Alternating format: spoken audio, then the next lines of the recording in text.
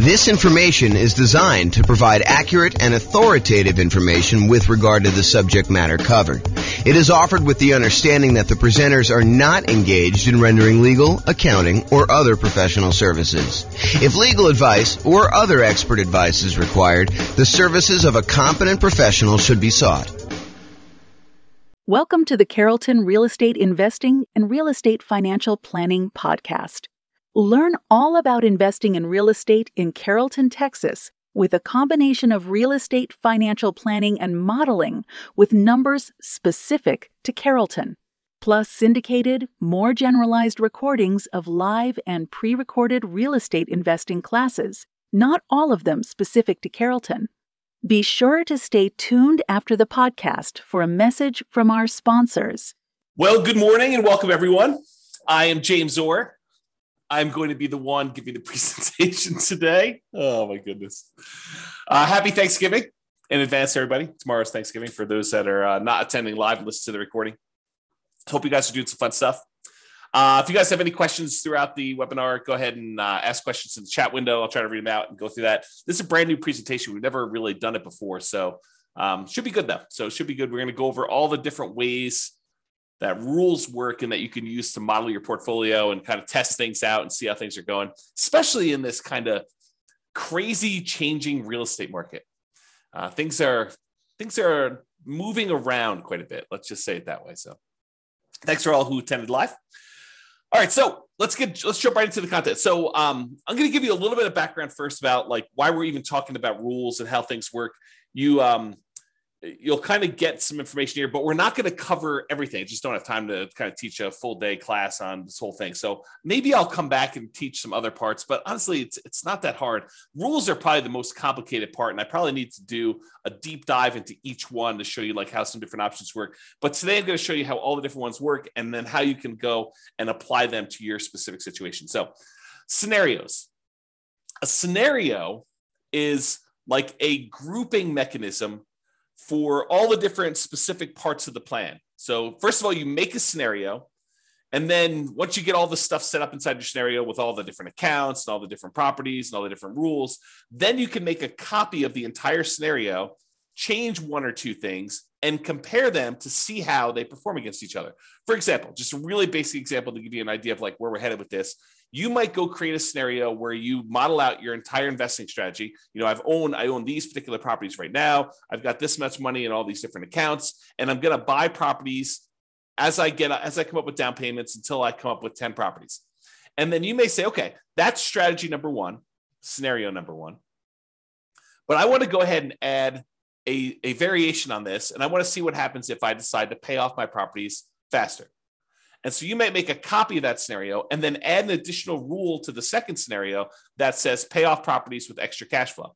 And then you can compare one where you have the basic model, your strategy that you're going to implement, and then the one where you pay off properties early. And you can see how much better or worse paying off properties early is for you in that specific situation, that specific strategy. So that's an example of where we're headed. So how you do this is you have a scenario, and then inside the scenario, you add all of your accounts. And accounts are nothing more than a place for you to store money. So you might want to have an account where you have all your stock market investments, or an account where you have all of your bonds, or an account where you have your retirement funds, an account where you have all your crypto, if you're still doing that stuff. All the different things that you have where you store money, and they have different rates of return and different characteristics. If you're like got pre-tax money versus post-tax money, you might want to separate those out.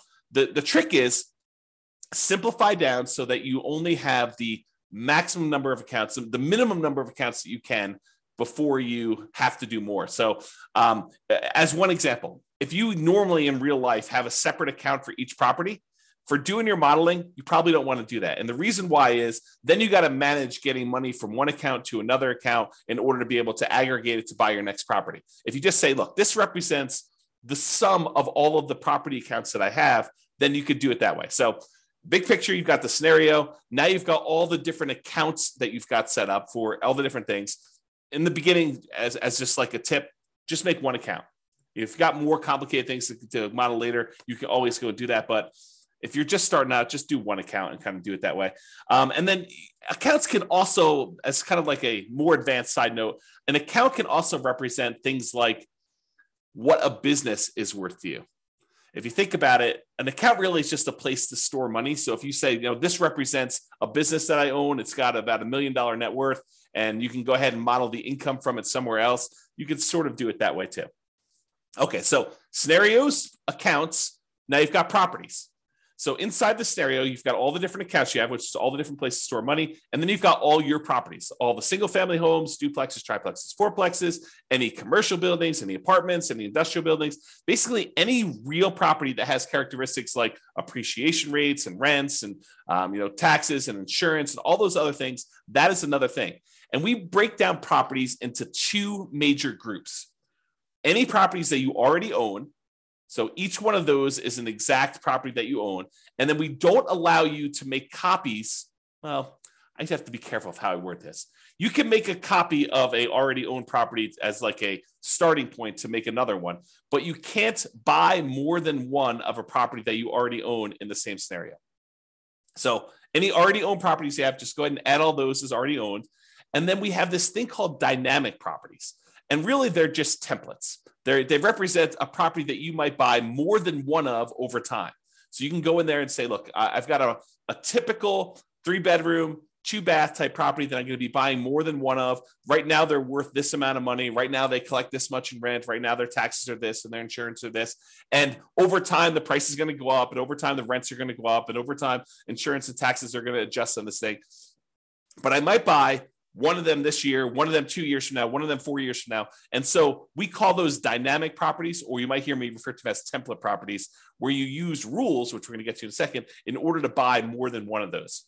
So, and any of the properties, whether they're already owned or dynamic, can be single family homes, duplexes, triplexes, fourplexes, apartments, commercials, industrial, any type of building that you have, any type of real property that you have that you want to do that. So again, big picture scenarios, inside scenarios as accounts and properties. And then what we're going to talk about mostly today is how do you manipulate an account or how do you manipulate a property? That's what you use rules for. So rules go ahead and they say, add money to an account, or increase the rent I'm getting on a property, or buy 3 of these properties, or buy a property every year, or start paying off properties with any extra cash I have in this account. Rules are things that manipulate accounts and properties in the scenario that you could do. So as we go through this, we're going to go through all the different rules types. And what you should be doing, in my opinion, is think about your specific situation and how you might apply these rules to you and the setup that you're going to do in the Real Estate Financial Planner software. And if you don't have an account, you can go ahead and make an account. They're free. Go to realestatefinancialplanner.com, go ahead and make a free account. And you could be playing around with this as you listen in the background, although might be better to pay attention, and then you can go back and play with it on your own, but do whatever you want to do. So realestatefinancialplanner.com, you can go and make your account, but I would suggest you think about your situation and why we might have a rule in the first place for doing this, because it might give you ideas on things you might be able to do or test in your scenario to see if, hey, maybe I should recast my mortgages, or maybe I should pay off my properties, or maybe I shouldn't take all my extra cash and pay off my properties over time. There may be a reason James made a specific rule that says, hey, only pay off properties if you have a lump sum and big enough to pay off the whole thing, which there is a reason for doing that, but I'll let you discover it on your own because you're going to go ahead and model this in your own stuff. So that's the thinking. So if you're going to go create a scenario, kind of a strategy that you're going to model for yourself, the order that you should do them in is you should make a scenario. And a scenario is this bucket that you're going to hold these accounts and properties and rules in. So you make the scenario first. There's a couple of questions about the assumptions for the scenario. But then the next thing you do is you go create all of your accounts and you make sure your accounts are attached to the scenario, because you can have 5 different scenarios and have certain accounts in certain scenarios and certain ones that do not get put in certain scenarios. So an account is like a module you can use to have in one or more different scenarios.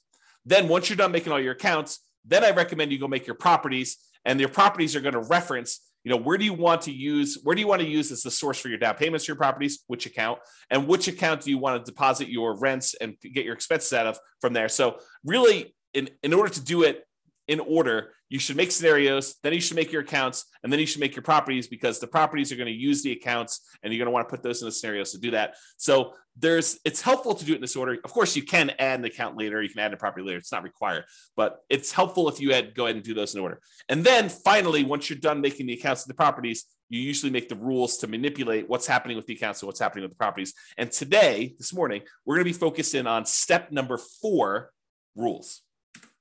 With that being said, so once you go in there and you make your scenario, at the bottom of the page on the scenario is the list of your different rules. And there's a big old button that says create new rule. If you click on the button, create new rule, you're going to be shown a page that looks like this monstrosity on the right, which is just a list of all the different rule types that there are. And don't stress, because that is what we're going to be covering today. I'm going to go over what all the different ones mean and how you might use them so that you're not confused when you go in there and you start playing around with different rules. Okay, let me make sure I check my notes. Yeah, so we're going to basically be focused on what the rule does and when you might want to use it. That's what my goal is today, is to kind of talk about what each rule does and when you might want to use it. I'm not going to go into because it would be overwhelming for you. If I went through and I walked you through each of the options for the different rules and how to set it up, not going to do that. Today is going to be, hey, look, here are all the different rules and a whole bunch of different ideas for how you might want to model your own real estate investing strategy, what you should be doing, and to see how it all works out. So when you might want to use it is kind of what we're covering there. Okay. So with that being said, if you notice on this right-hand side, for those that can see the image, if you're listening to the audio, don't stress, I'm going to go over it in detail. But on the right-hand side, there's different groups. There's a group for buying properties, for selling properties, for impacting mortgages, for adjusting scenarios, accounts, and properties, and for other rules. So all I did is I just broke down and I said, hey, these are what the basic groups do. So if you're looking for a rule that does a specific thing, you may want to look under this heading. It's like groups of different rules. So buying properties, there's rules that are all about buying properties. You use these rules to buy dynamic. In other words, the template properties. You do not use these rules to buy anything that's already owned. You either need to have the property in your scenario as already owned, or you do not. So you don't use rules to buy properties that you already own. That's another way for me saying that. So you use these rules for buying properties to buy any template properties. And the template properties, again, are just ones that you've set up that you say, look, I might want to buy a duplex in the future, or 5 duplex in the future, or an apartment building that looks sort of like this, or 10 apartment buildings that look sort of like this. So you either can make different dynamic properties with slight variations, or you can make one say, yeah, I'm going to be buying properties that sort of look like this, and I'll buy 10 of them, or 5 of them, or 7 of them, or 14 of them, or whatever you want to do. Okay. And you can't buy more than one or buy an already owned property again later in the scenario. I already talked about that. So group number 1, buying properties. Group number 2, selling properties. And we could sell properties in a variety of ways, but these are all the different rules about selling properties. You can sell already owned properties. You can sell template properties. And so these are different rules for saying, look, buy a property, own it for 2 years, then sell it. Buy a property when the return on equity drops below a certain ratio, then sell that, and then use the proceeds using a different rule to buy more of them. So you could do stuff like that. So we're going to have a whole set of rules about selling properties. We have a whole set of rules that impact mortgages, like pay off mortgages with extra cash flow, or pay off mortgages when I have a big lump sum, or pay off mortgages if after doing the calculation, I could then achieve financial independence if I paid off these mortgages, or recast a mortgage. And recasting a mortgage, for those that don't know, is, let's say you have $10,000 that you got a bonus from work or whatever it is, $10,000. If you go down to the bank, let's do this first. If you send in the $10,000 to your mortgage company and you pay down your mortgage by $10,000, your monthly payment does not change. The amount of time you have left on your mortgage comes in. So if you had 20 years left on your mortgage and you paid $10,000, now your mortgage might come in by, you have to do the math because it changes over time, but it might come in by 2 years. Okay. So you have 2 years, you'll pay off your mortgage 2 years faster if you just make the regular payments from then on, if you just sent the $10,000 in. Or with some mortgage companies, you could take that $10,000, you could go into the bank or call them up on the phone and say, look, I would like to recast my mortgage. And they say, okay, if you send us the $10,000, we will go ahead and restructure your mortgage so that it still pays off in the same amount of time, but your monthly payment goes down by, let's call it $100 a month. They do a calculation to figure out what the new math would be so that it pays off still in that same amount of time. And now you can reduce the amount of your monthly payment, improve your cash flow, as an example, by recasting your mortgage. And they may charge you a fee to do that, by the way. They may say, hey, it's $500 to do it, but we'll recast your mortgage. So you pay the $10,000 or you pay $9,500 and they take the $500 out for recasting your mortgage, and they do that. So that's what recasting mortgage is, and there's a rule to do it, which we'll talk about. Or you might have a rule to refinance a property. So we'll talk about that too. Then we have another set of rules for adjusting scenarios or accounts or properties. Let's say, and I'll get into the details, so I'm going to go over all the different rules. But let's say, as an example, you say, hey, at some point in 5 years from now, on whatever that date is, what is today? On Thanksgiving of 2027, I am going to hire a property manager, and then I'm going to have my property management fee go from 0% to 10% in all my properties. Well, you can use a rule that starts 5 years in the future that's go ahead and sets the property management and all your properties to be 10%. That's what you could do by adjusting different values on all these different things. That's just one example. And then I have kind of like a catch-all miscellaneous bucket, doing other things like moving money between your accounts, creating income from a job, rebalancing a set of accounts, like you want to do 50% in stocks and 25% in bonds and 25% in cash. We have a rule that will automatically rebalance your account balances by moving money between the two. Or what does that might do, like simulate market corrections? Like, what happens if property values are not always going up by 2, 3, 4, 5, 6, 7%? What if we see a period of time where property values decline? And maybe that doesn't happen this year. Maybe it happens next year for 2 years. And maybe it happens 10 years in the future for 5 years. So we could use rules to kind of do things like that for market corrections. Or maybe you want to say, I don't know when this market correction is going to happen, so let's have it be random. And I don't know how big it's going to be. It could be 2% down. It could be 15% down. It could be 50% down. We don't know. And so you can go ahead and set these rules up and say it's going to happen at some random point in the future. And you could set the frequency and all sorts of stuff. And we don't know how big it's going to be. Maybe it's going to be, somewhere between 0 and 20 or 0 and 50, whatever you want to set up for your kind of rules to model all that stuff. And then you can see how your particular portfolio, the strategy that you're planning on doing, is impacted by all of these changes. And the idea is you make scenario A, which is your baseline kind of like model. This is what I think I want to do. And then let me test out, should I pay off my properties and how much better or worse is that? And then you can compare the two scenarios on the same chart and look at a whole bunch of things like, how does this impact cash flow?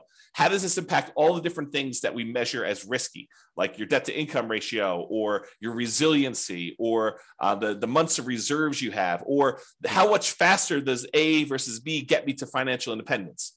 And you can look at all those different things to do that. Okay.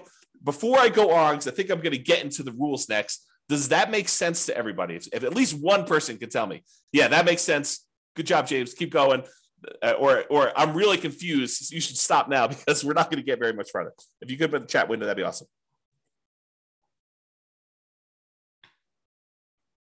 No one is responding. Unbelievable. Okay, good. Ben at least is. Okay, this is awesome.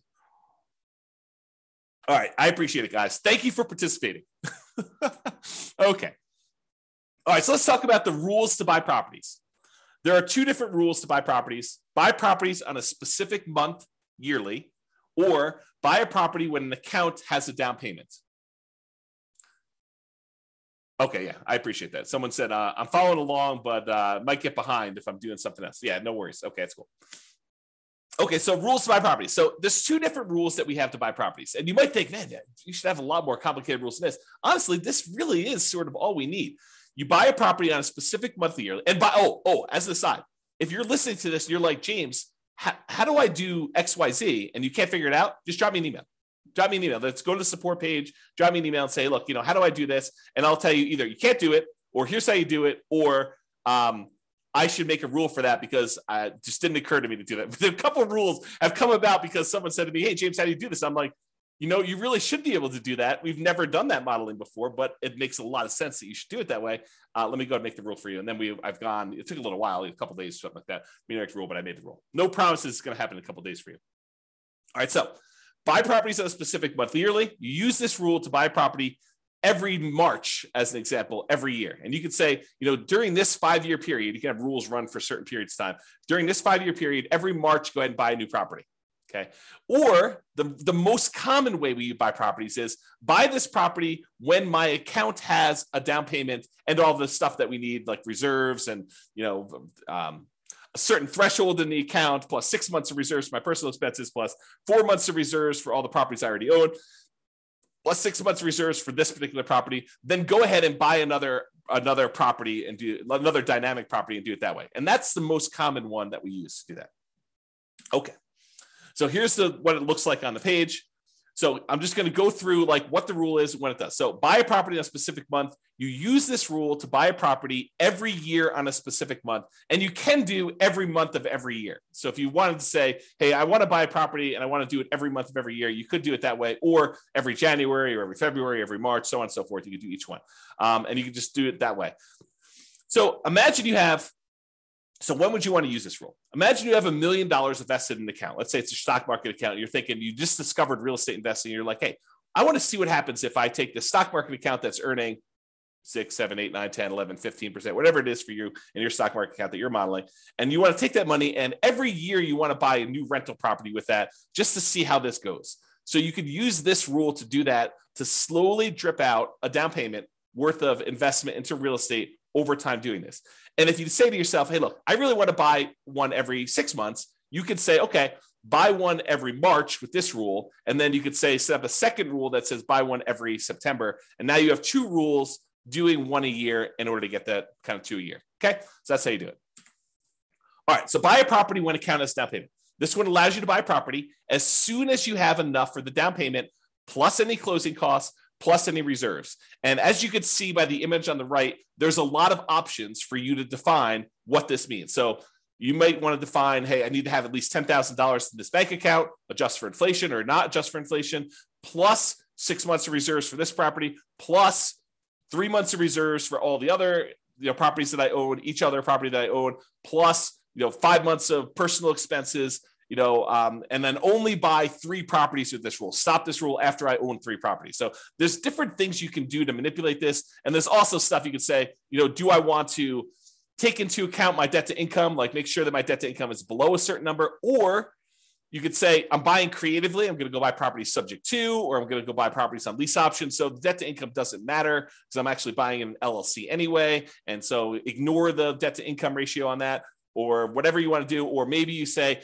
I have a real estate agent's license, so I'm going to get paid a 3% commission when I buy these, or go ahead and take a 3% discount. And so you could do all these different variations on this stuff with this rule. Or maybe you say, look, I want to buy properties, but if I can do cash out refinances on the other properties I own, if they're below 75% debt to income, or 75% loan to value, then I can go ahead and say, do cash out refinances to do it. So it's very flexible in all the different ways you can use it, but realize that's what you do. So when might you want to use this?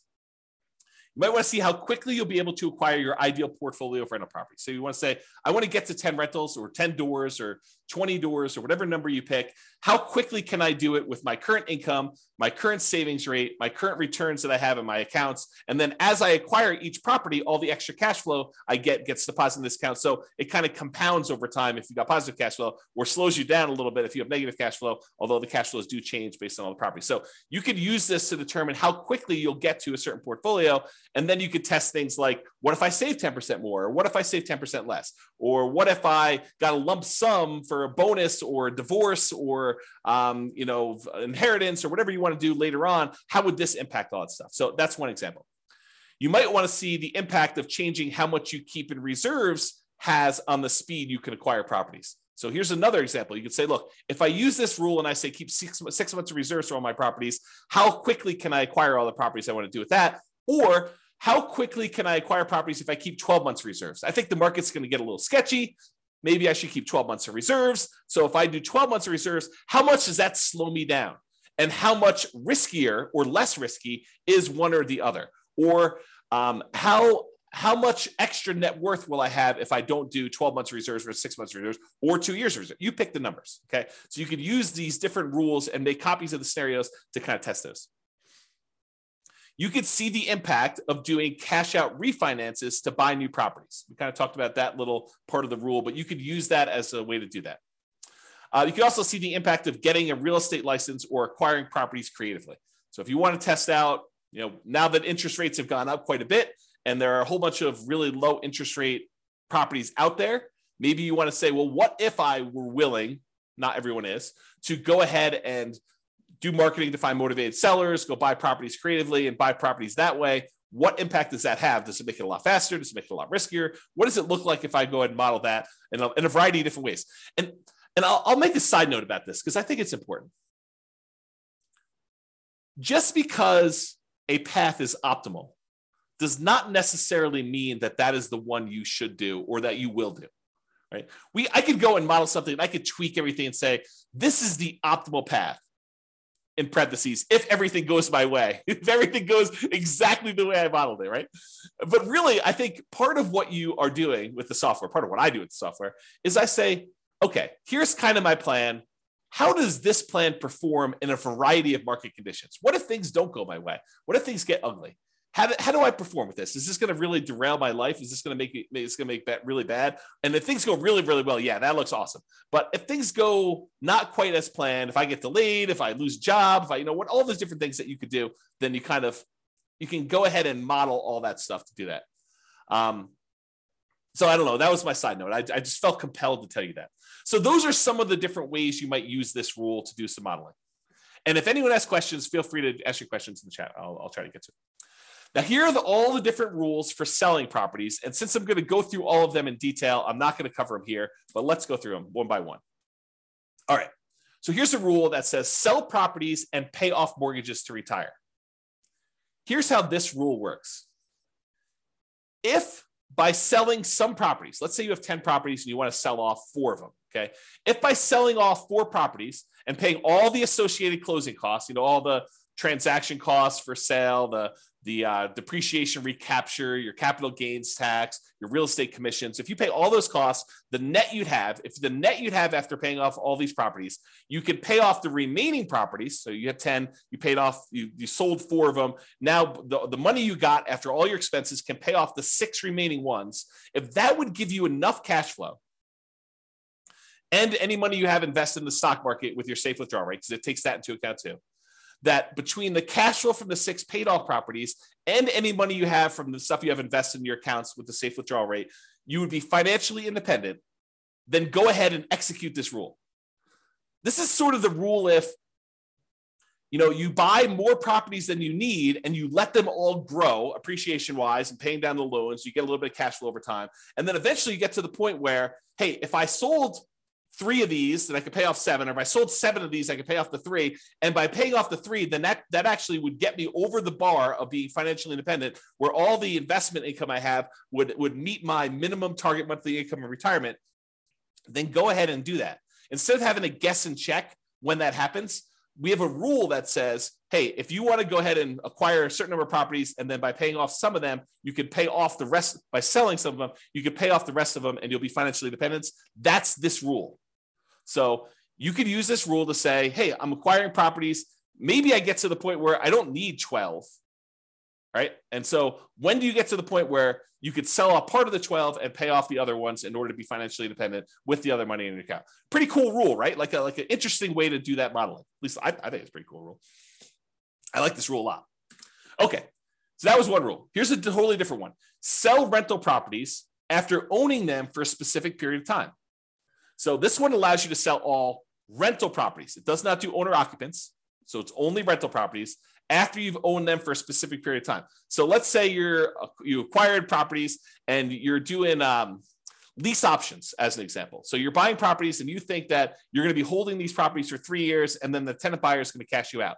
You can go ahead and set this rule up and say, okay, I'm acquiring properties as quickly as I can. As soon as I have a down payment here, buy another one and then find a tenant buyer, a lease option tenant buyer to come in and lease it from me. And I think I'm going to sell these properties after holding them for 3 years. Some of them may be 2, some may be 4, but on average, it's going to be about 3 years. What would that look like?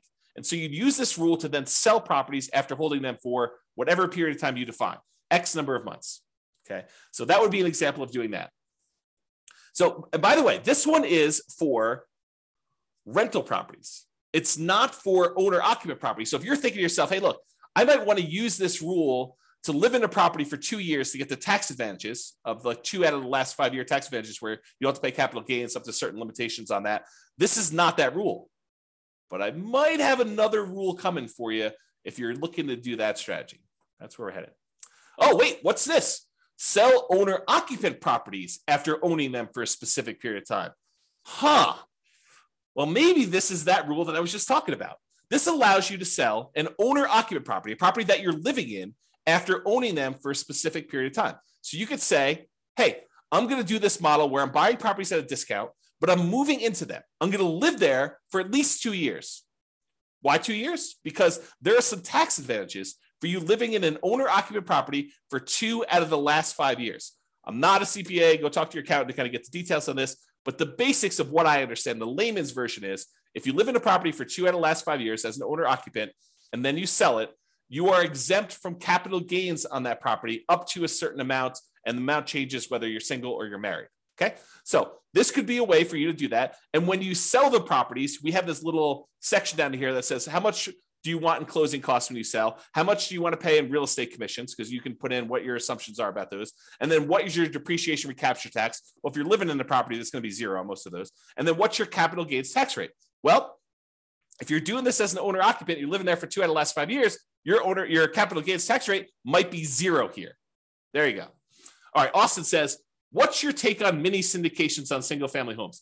Austin, that is not on topic for this particular presentation. This presentation is on rules. So we'll be covering that. Splitting profits with investor or funds deal. So I'm not going to cover that today. Maybe we'll do a class on that in the future. I'll kind of keep that in mind, but not today. Sorry, got too much other stuff to cover.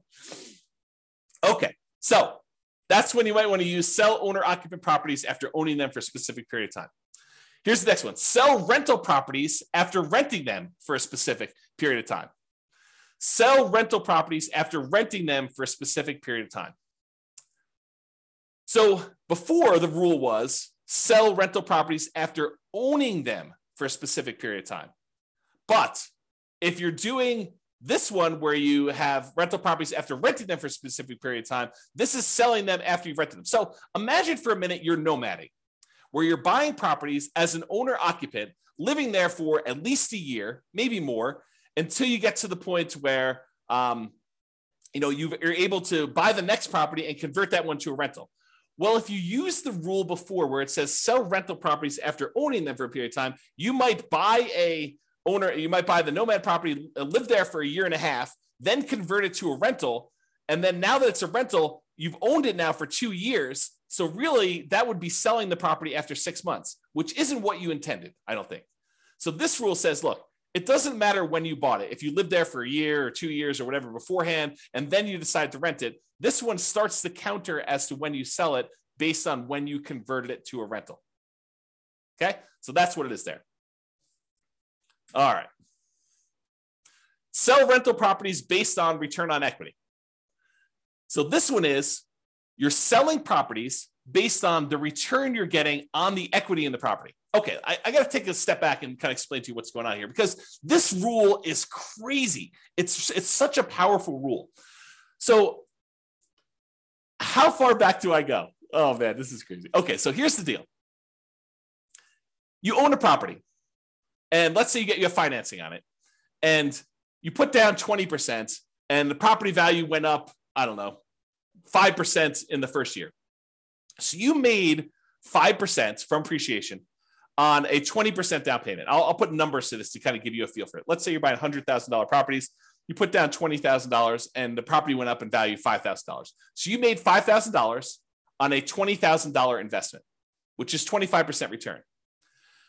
But what happens is over time, the amount of money you make on the property going up in value tends to increase. So the next year, maybe it's $5,100. It varies, but let's just say it's a little bit more than you made the year before. However, the amount you have in the deal now is no longer $20,000. It's $20,000 plus the $5,000 that you made from appreciation, plus a certain amount you have from paying down the loan. So the amount of equity you have in the property has grown more than the amount that the property is going up in value. So over time, the return you're getting, even though the return might be increasing, the return you're getting on the equity is actually going down. The amount you make on the property compared to how much you have invested in the deal is actually going down over time. So the return on equity on a property from appreciation, from debt pay down, from cash flow and from the tax benefits of depreciation. Like all four areas of return, they tend to go down in aggregate. Some of them go up a little bit over time. Some of them actually go down. Some of them stay the same. But in aggregate, the overall return, the combination of all four of them, tends to go down over time. So that the longer you own a property, the lower your overall return on equity is. So when you buy a property and you're highly leveraged up front, that's the best part of your return typically. That's the part where you're making the most money compared to how much you have invested in the deal.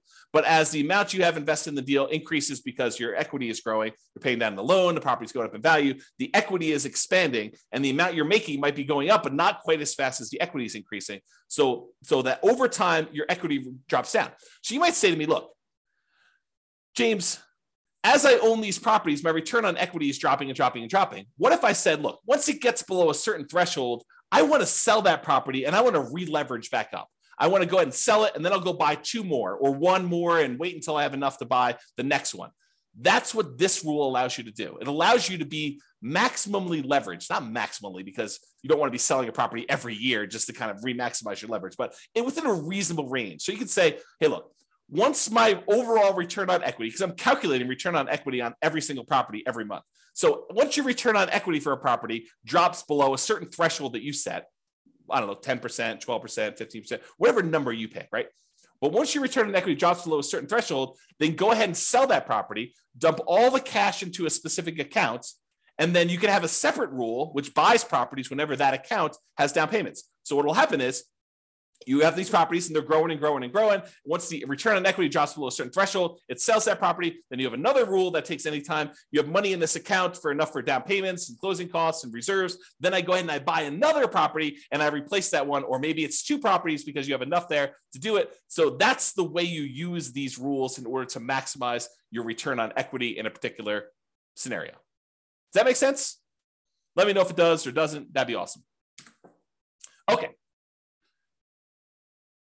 This rule is selling rental properties once your account balance drops below a certain threshold. Yeah, so James says makes sense. James is the only one participating today. Thank you for that. I appreciate that. Okay, so imagine this. Imagine you've got a portfolio of properties and you're trying to make sure that you have enough money to kind of support yourself, and you stop working before the cash flow on the properties will generate enough money for you to live on. So you're kind of operating at a deficit. You have $500,000 in your bank account, plus you've got a bunch of rentals, but eventually you draw through the $500,000 because you're a little bit short.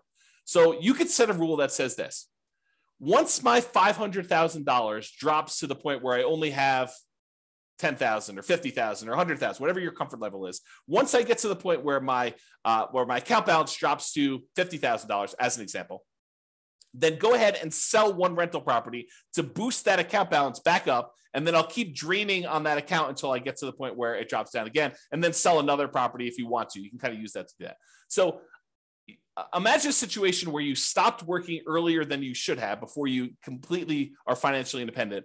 And now you have a whole bunch of rental properties with a whole bunch of equity, but you don't want to go sell those properties with equity right now. You want to go ahead and hold on to them as long as you can until the point where you need to sell them in order to put money in your account to be able to support your lifestyle. Then you could use this to model that situation.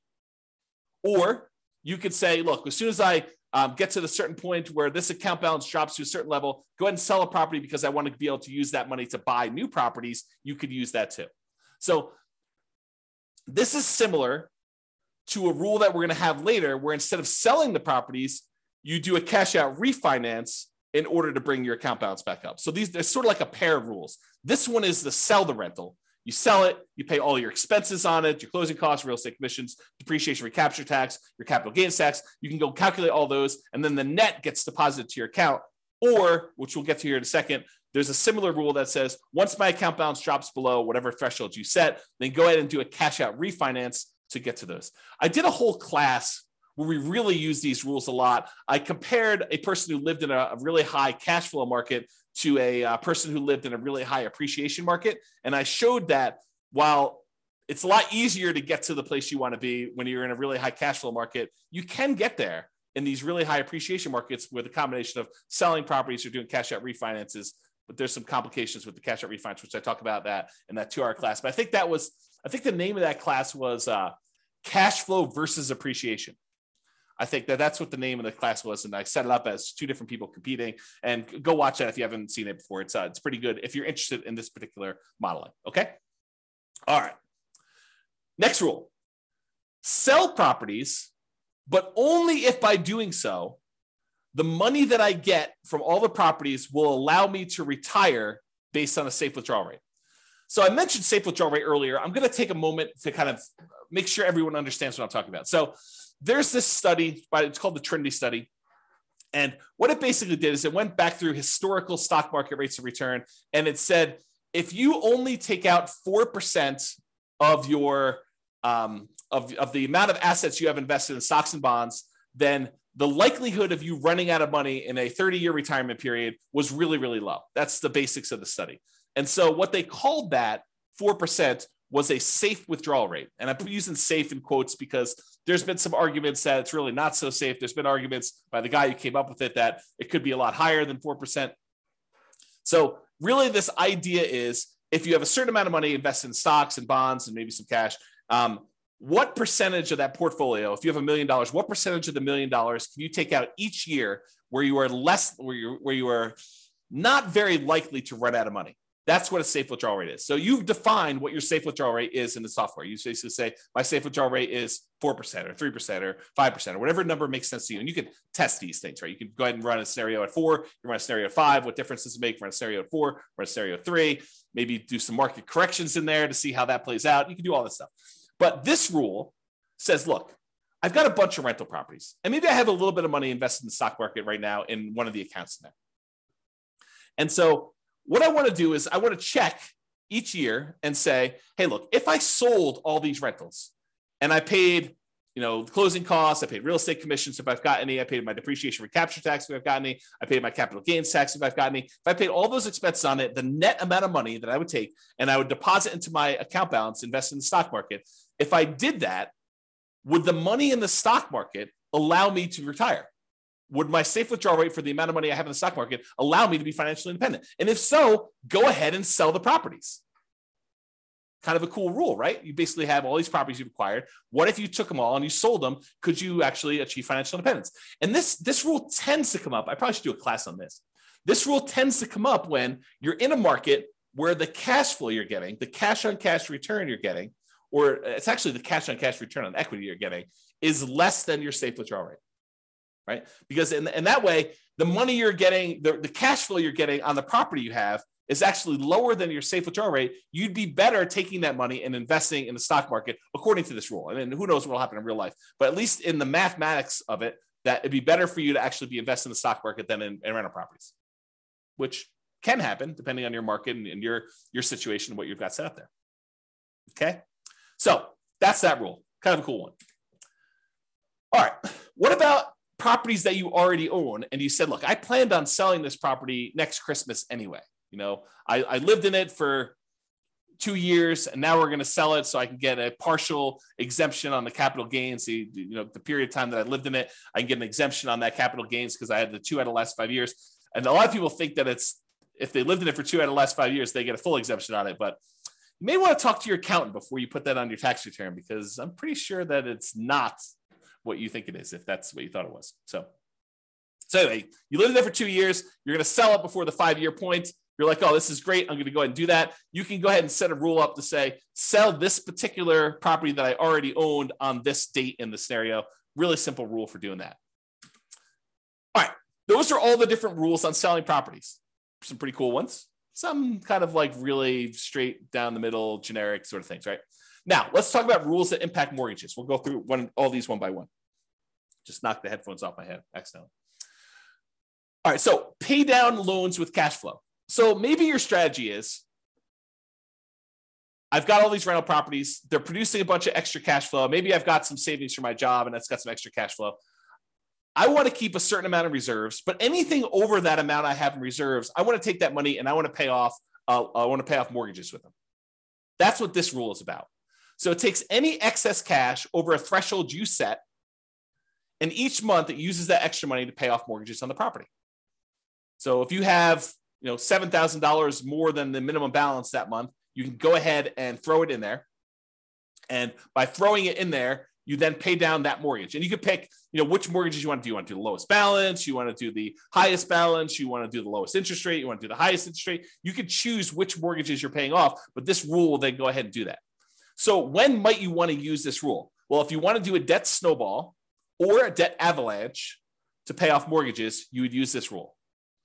And you could test to see how much better it is to pay off the highest interest rate mortgage versus the lowest balance mortgage or the lowest interest rate mortgage. And you could see which one's better and how much better it is for you. James says there's no 1031 exchange rule for selling. Well, 1031 exchange rule is just about how much you pay in taxes. So we have the ability for you to adjust how much you pay in taxes on the property. And then you can go ahead and use that rule and set the taxes to be equal to 0 for that. But then you got to track how much you would have had to pay in taxes on that one. So there's no keeping track of how much deferred taxes you have on a particular property, something I might add in the future, but you can set the threshold to be, I'm not paying any taxes on this one when I sell it. And yet my fees are an extra, $1,000 to do the 1031. So you can do 1031 exchanges. It's just not a specific rule for 1031 exchanges. If that makes sense. Good question though. Good question. Okay. So pay down loans with cash flow. That's how that works. Okay. Pretty simple. However, every time you make a payment on a particular loan, it doesn't actually improve your cash flow in the short term, unless you pay off the loan completely, and then it improves it by a big chunk. But it doesn't improve your cash flow because by paying down the loan, all you're really doing is moving in the date that loan gets paid off from where it was to closer. So it'll be paid off sooner. But your monthly payment stays the same. So it doesn't improve cash flow on a property. So you might say to yourself, hey, and I'll add this one other thing. And the amount of money you're earning on that extra cash flow you're doing is the interest rate of the loan. So if you're taking your money and you're paying down a 3%, 4%, 5%, 6%, 7% mortgage on a property, the amount that money is earning is the amount of your mortgage interest rate. So if you're paying off 3% loans with that, you're earning 3% on that money. You're paying off 7% loan, you're paying 7% on that money. Okay. So the idea is the more you're paying off on those properties until you pay it completely off, it doesn't really benefit you in the short term. It benefits you when you pay off the loan, which could then compound and help you in the future on other properties you're doing, but it doesn't benefit you in the short term by improving your cash flow. And so you might say to yourself, well, why would I go take this extra money that doesn't help me in the short term? Why don't I let that grow in something else I'm invested in, like either more rental properties or stock market or I don't know, whatever you want to do, crypto, bonds, whatever you want to do there, hard money lending. You could go ahead and take that money and invest it in something else and get a higher return. That way, once you get enough money in this other account where you could completely pay off the mortgage, not just make a little dent in it, pay off $500 on it, but say, look, I got $100,000. I'm going to pay off this mortgage in full. And by doing that, you then get all the cash flow from having that mortgage payment go away. That's what this rule does. So this rule says, look, only pay off a mortgage when I can pay it off in full from a specific account. So it tests to see if the amount you have in your account plus whatever threshold you have there. So look, always keep $15,000 in this account. But if I've got enough to pay off a mortgage and remain $15,000 in this account, then go ahead and pay off the mortgage. So that's what this rule allows you to do. And then which mortgage you want to do, the lowest balance, the highest balance, the lowest interest rate, the highest interest rate, whatever one you want to do, and it'll kind of do which properties you want to do it that way. But this allows you to go ahead and say, keep this money invested in whatever, the stock market, bonds, until I have enough to pay off the mortgage, and then do that. Kind of a cool rule. All right. Remember earlier we talked about recasting mortgages? It's that thing where you walk into the bank with $10,000, you pay them a fee in order to lower your monthly payment, not change when the loan gets paid off, but you give them $10,000 and say, look, I'd like to lower my monthly payment by a little bit. And they're like, okay, yeah, we'll do the calculation. We'll do that for you. It'll take this thing. Well, this is a rule for recasting mortgages. So you could take a lump sum of money, go into the lender and ask them to recast the mortgage. And so this rule allows you to go ahead and recast them. Okay, that's what that rule does. All right, remember before I told you about selling properties based on the account balance? If my account balance gets so low, then go ahead and sell a property to replenish that account balance so I have money to live on or money to invest somewhere else. This is the kind of sister rule for that, cash out refi based on account balance. So when your account balance gets to a certain point where it's really, really low, then go ahead and do a cash out refinance on a property, pull all that money out, deposit it into the account, and you'll be able to then have all the money in that particular account to use to do whatever you want with. Okay. So I think I have here, when would you want to use it? If you're modeling a situation where you're stopped working before your cash flow is enough to support your lifestyle, you might need to cash out refi properties from time to time to provide living expenses, to kind of make up for that difference. Or use the equity properties to occasionally fund the purchase of new properties by refinancing them. So you could say, look, once I get to this low account balance, go ahead and do a refi on a property to get the account balance up to where I can do a new purchase. Kind of an interesting rule. All right. So this leads me to explain this interesting concept. And so I need to explain it to you, but I'm going to take a drink first. All right. So imagine you said to yourself, look, I really want to earn, I don't know, $10,000 a month. And if I was earning $10,000 a month, I would consider myself financially independent, because $10,000 a month would be able to cover all of my personal expenses, including the mortgage I have on my owner-occupant property, and anything else I need, right? So $10,000 a month, that's my number. That's my target income to be financially independent, target income in retirement.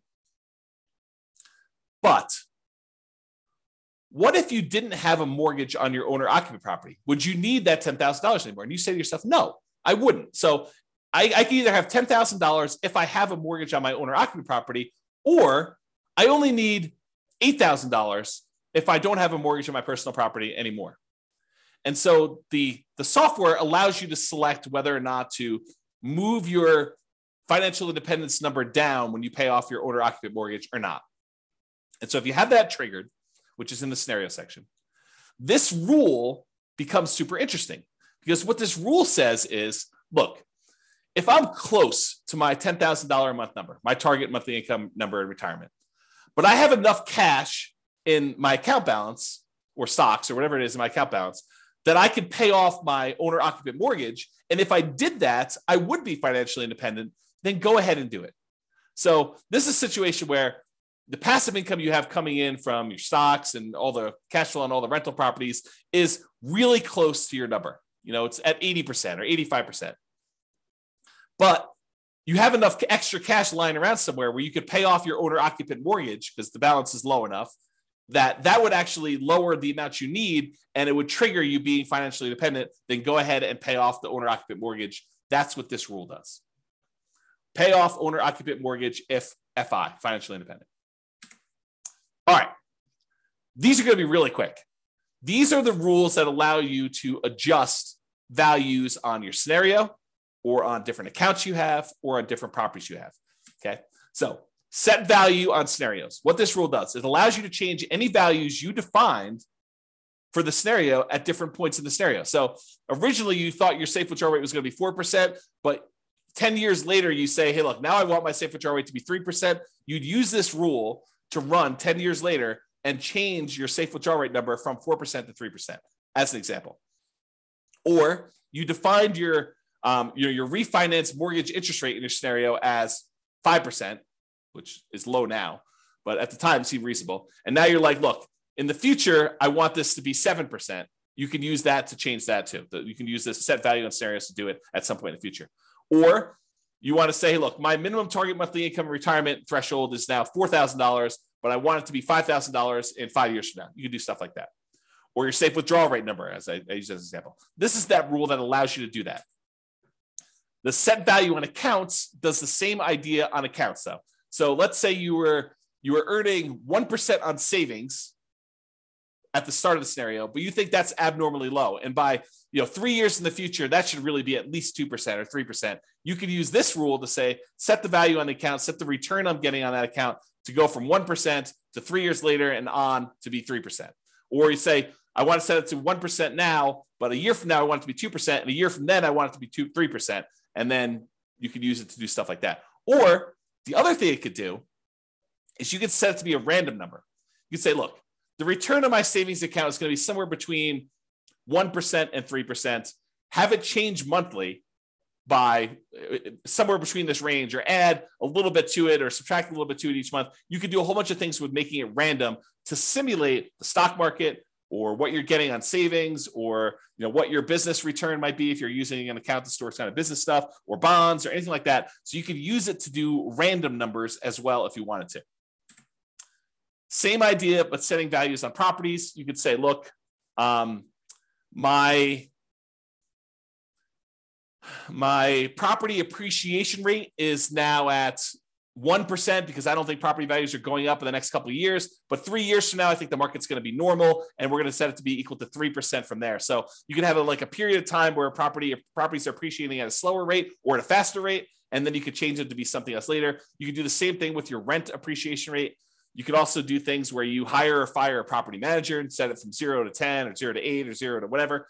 You could also do maintenance on a property. You say, look, it's just a brand new property I bought, so maintenance is going to be low for the first couple of years, and then maintenance will increase. You can go ahead and do that too. So this rule allows you to set values on properties over time and change those. And then if you go ahead and you change these things, but you're like, look, then I want it to return to whatever was normal at the very, very beginning, we have a rule that says reset the original value on an account. So if I was doing 1% and then I was screwing around with it for a whole bunch of years, and then after 10 years, I wanted to go back to whatever was set at the very beginning, we have a reset original value on accounts rule and a reset original value on properties rule for you to go ahead and mess with those. All right. I think this is the last section. Maybe not. We'll see. So any questions? We'll use this as a pausing point. Any questions? Is this good? You need me to slow down, speed up? Is this helpful? Anything? Nothing? So good so far. Okay, awesome. Again, James is the only one participating. I appreciate that, James. Everyone else is sort of just, I don't know, voyeurism or whatever they call it when you kind of like just watch things. Okay, cool. All right. So here are a whole bunch of rules that do other things. So add to or subtract from the account balance. Let's say you're like, hey, look, I got this account. I know I'm going to get a bonus that's going to come in, a one-time deal or an inheritance that's going to come in at 16 months in the future. I want to be able to have a way for you to add a lump sum to your account or pull a lump sum out and say, look, I know that I'm going to have this big payoff for a lawsuit or something like that. I'm going to need to pay out a certain amount of money. Then I can go ahead and subtract this amount of money from my account at that point in the future. Or you're going to have a series of expenses like college tuition for kids. You could use a rule like this to model, I'm going to have this come out on this date. I'm going to have 2 kids going to college at this point, so I need to have this much money. And you could use them to kind of like move money in and out for these irregular expenses to do that. Or you pay a certain amount on installment sale of a business or from a lottery winnings or whatever. You can use that to do all that stuff. All right, transfer money between accounts. So you have money in the retirement accounts, or you have money in a regular account that you want to move to a retirement account. You can move money around between accounts using this rule. Or you have money in your rental property account and you want to use that to invest in your tax-deferred retirement account. You can move money from those things. Or you want to pull money out of one account when a certain account drops below a certain threshold. So you say to yourself, look, I have this reserves savings account that I'm never going to use unless my account drops really low in this other account. So go ahead and move them when something happens to do that. So you can set up those rules to do those things. All right, here's that market correction rule I was telling you about. So this allows you to model what could happen if your market corrects. If your account balance or your properties all are affected by these things, you could do that. So this allows you to change the amount that is in accounts that you select. So it doesn't have to be all of them. Like a savings account may not be affected, but a stock market account might be affected by a market correction. And which properties you want to have impacted by this thing, and then by how much. And you can have some of these be random. So you can have how frequently it happens be random, or you can have the amount that it declines be random. And if you need to do one random and one static, you can have 2 of these rules running and only impacting one or different things to do that. So that's all about different market corrections. And if you're really trying to see how resilient your portfolio is to different market corrections, this is what you want to be playing with. You want to be able to see, okay, I'm going to do this strategy. And the strategy sounds awesome, right? I'm going to be buying properties and maximizing my loan to value and minimizing the amount of money I have in a deal and keeping really, really low reserves to kind of make it go really, really well. Well, let's see how that performs with market corrections. Or I'm going to buy properties free and clear, not going to have any mortgages on them at all. It's going to be slow and steady wins the race. And let's see how that is impacted by market corrections. And then you can compare those 2 strategies. And you can see, oh, this one gets me there faster, but it fails sometimes.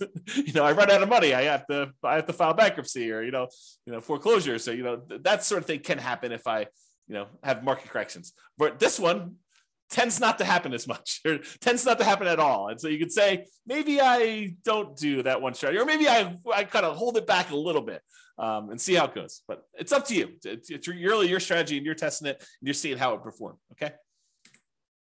All right, here's the one you're probably going to use in almost every scenario that you set up: your paycheck and your personal expenses. And a lot of times we'll set up a separate rule for each person's paycheck, like one spouse and the other spouse, and then a shared personal expense one that you're going to do. And we usually set them up as 3 rules. You could do them all as one if you really wanted to, but I tend to separate them out just to make it a little easier. So what this rule does, allows you to model receiving a paycheck or other regular income. It doesn't have to be a paycheck, but it could be, I'm getting regular payments of a certain amount. If you're doing, you don't need to do this for rental properties, because the rental property stuff does its own thing. And any personal living expenses.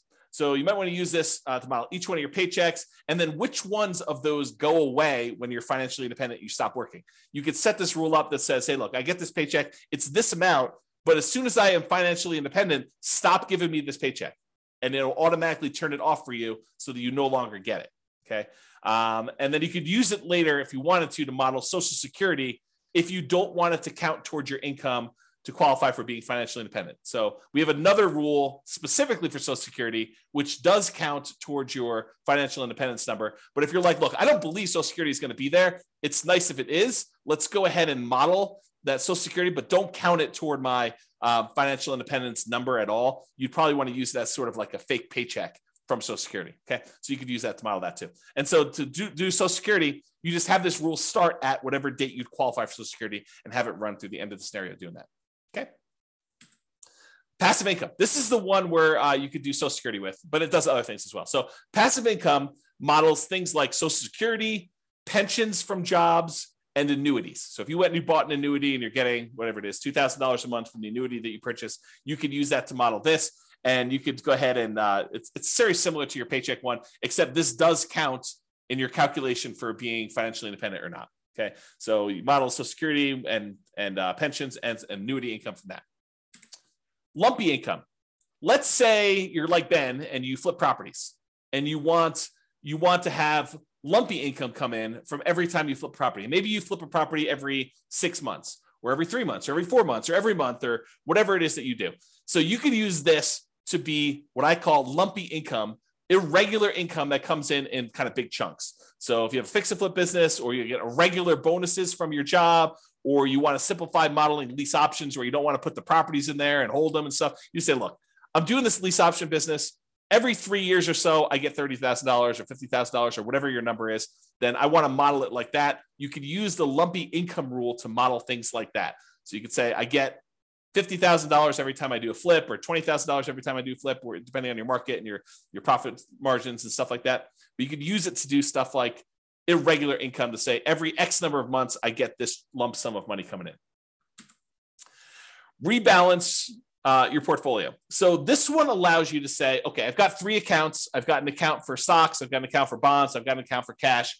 And every year I want to move money around such that I always have whatever, 50% in stocks, 30% in bonds, and 20% in cash.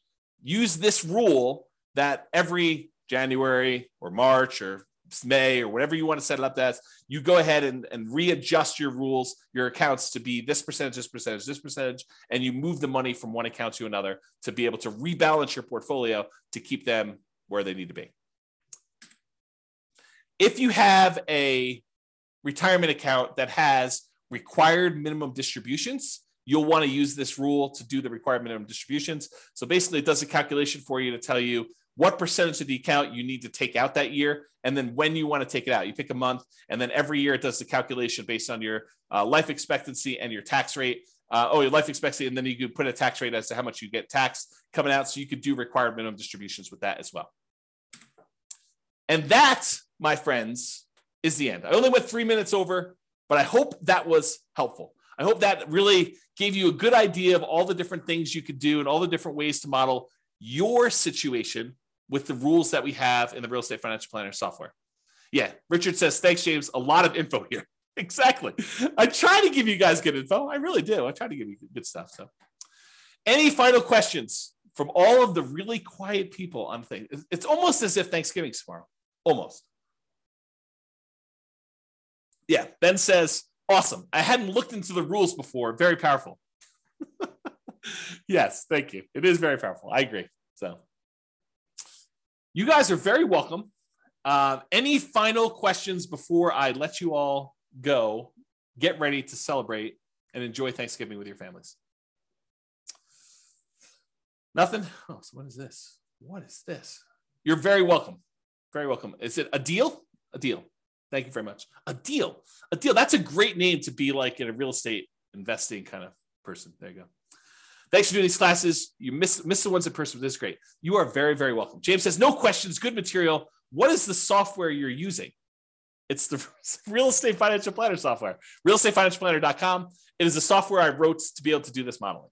So it's not like off-the-shelf software. I programmed it for you. I did it as my service to you. So there you go. It's available on the website, realestatefinancialplanner.com. Go create a free account and you can do all this modeling.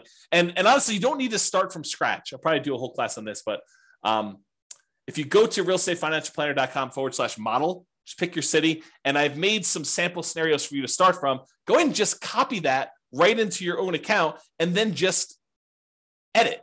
That way you don't have to go create everything from scratch. You can say, oh, I see there's a property here. Let me go ahead and change this to be closer to what my properties are and go ahead and do that. Yeah. James says, cool. I'll start modeling this weekend. Yeah. Let me know if you have questions. That'd be good. All right, folks. Thank you all for coming. I do appreciate it. Have a great Thanksgiving, and I will see you all post-Thanksgiving. Bye-bye for now. Thank you all. With home prices up, mortgage interest rates up, and rents up, but not quite enough to counteract the higher prices and interest rates. Cash flow on rental properties in Carrollton is harder than ever. Book a call with the Real Estate Financial Planner to apply our proprietary 88 strategies to improve cash flow on your rentals. See the show notes for a link to schedule your call and improve your cash flow today. If you're a real estate agent, lender, or professional in Carrollton that wants to help our real estate investor listeners, consider reaching out to learn about collaboration opportunities with this podcast. We'd love to add more value to our listeners by having you assist our investors buy, sell, and finance their real estate investments.